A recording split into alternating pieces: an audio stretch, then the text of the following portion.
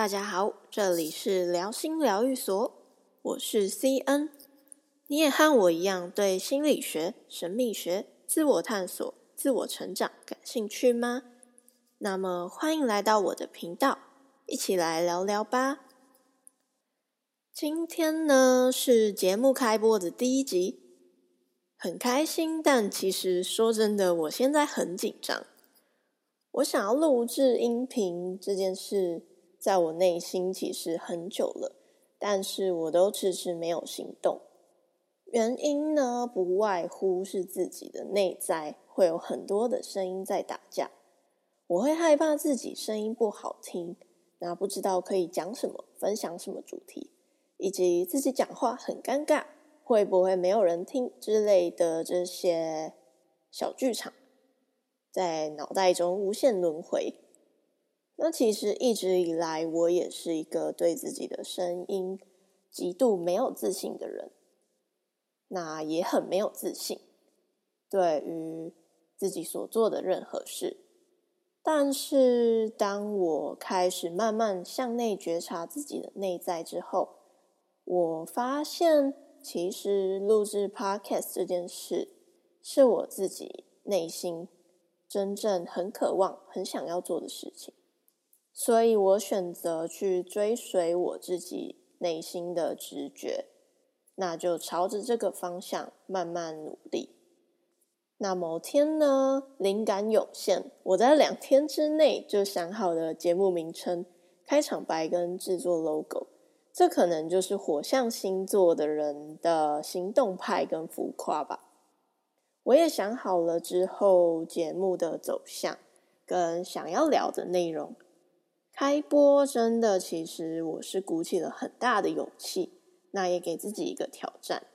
其实我自己是一个还蛮喜欢说话的人，所以一切都要从行动开始，没有尝试就不知道自己能不能做到，有了尝试也才有机会可以让自己成长。这是我自己疫情以来最大的体悟了。今年2022年的自己其实真的转变很多，成长很多，那也看清了很多事情。在工作之余呢，我也找到了能够让自己进入心流状态的兴趣，也打算慢慢将它发展成斜杠事业。我长大后发现，其实自己从小就很喜欢研究人类的心理、想法跟行为动机还有出发点。大学的时候其实很想要读心理学系，所以我有去修心理系的课，但是发现其实我修的那门心理系的课，它跟我想象的心理学不太一样，所以后来就也没有特别多钻研。那我也很喜欢倾听别人说话。我不知道为什么，自从我踏入身心灵领域之后，好像蛮多人都觉得我是一个善于倾听的人，蛮多人都会来找我说心事的。也曾经有朋友告诉我说，不知道为什么他觉得跟我聊心事有一种很安心的感觉，可能因为我总是听多于说，不会给予太多的批判，比起其他人更让他觉得情绪有被接住的感觉。那么为什么我会接触到身心灵领域呢？也是因为其实自己的成长过程一路走来都是一个自信心很低落的人，我也遇到蛮多挫折的，像是被拿来比较啊，或是贴了标签在我自己的身上。所以我现在就是一一的想要将那些贴在我身上的标签撕掉。那我脑袋中时常也会有很多个为什么，大概有10万个这么多吧。我会想要找到一个方法，能真正改变一个人的思想信念模式。起初跟大多数人一样，我是看了很多的心理学文章，那也买了很多的心灵成长的书。看完之后，一开始是觉得被疗愈了，觉得我的人生又充满了希望，睡一觉，明天又是一个新的开始。可是呢，过几天之后，同样的情绪，同样的事情又重复的出现，那我又掉进了抱怨的无止境深渊。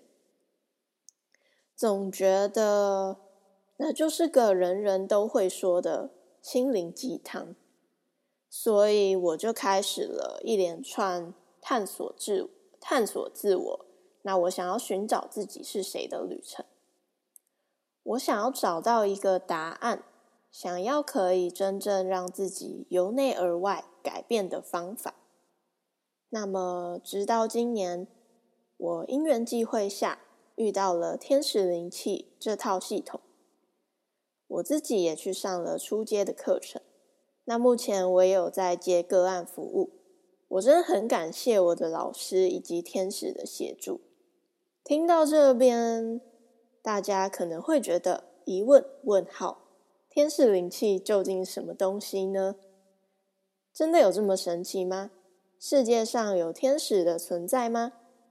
那天使灵气这听起来是一个很奇幻的名字，它也有点怪力乱神的感觉，但没关系，这些在下一集我都会跟大家一一解释跟探讨。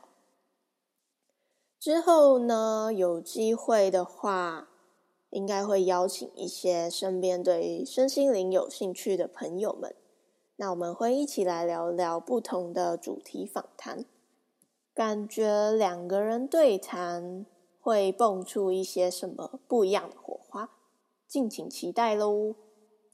那聊心疗愈所的节目名称呢，我是希望可以透过一些自己的经验跟体验分享给大家，那带给更多像以前的我一样不知所措的灵魂一点光芒。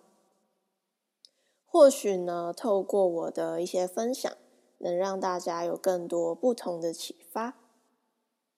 地球呢，它就像是一个游乐园，那生命也会自己找到出口。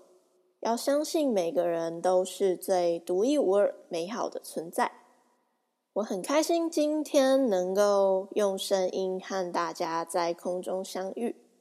那么我们下集见喽，拜拜。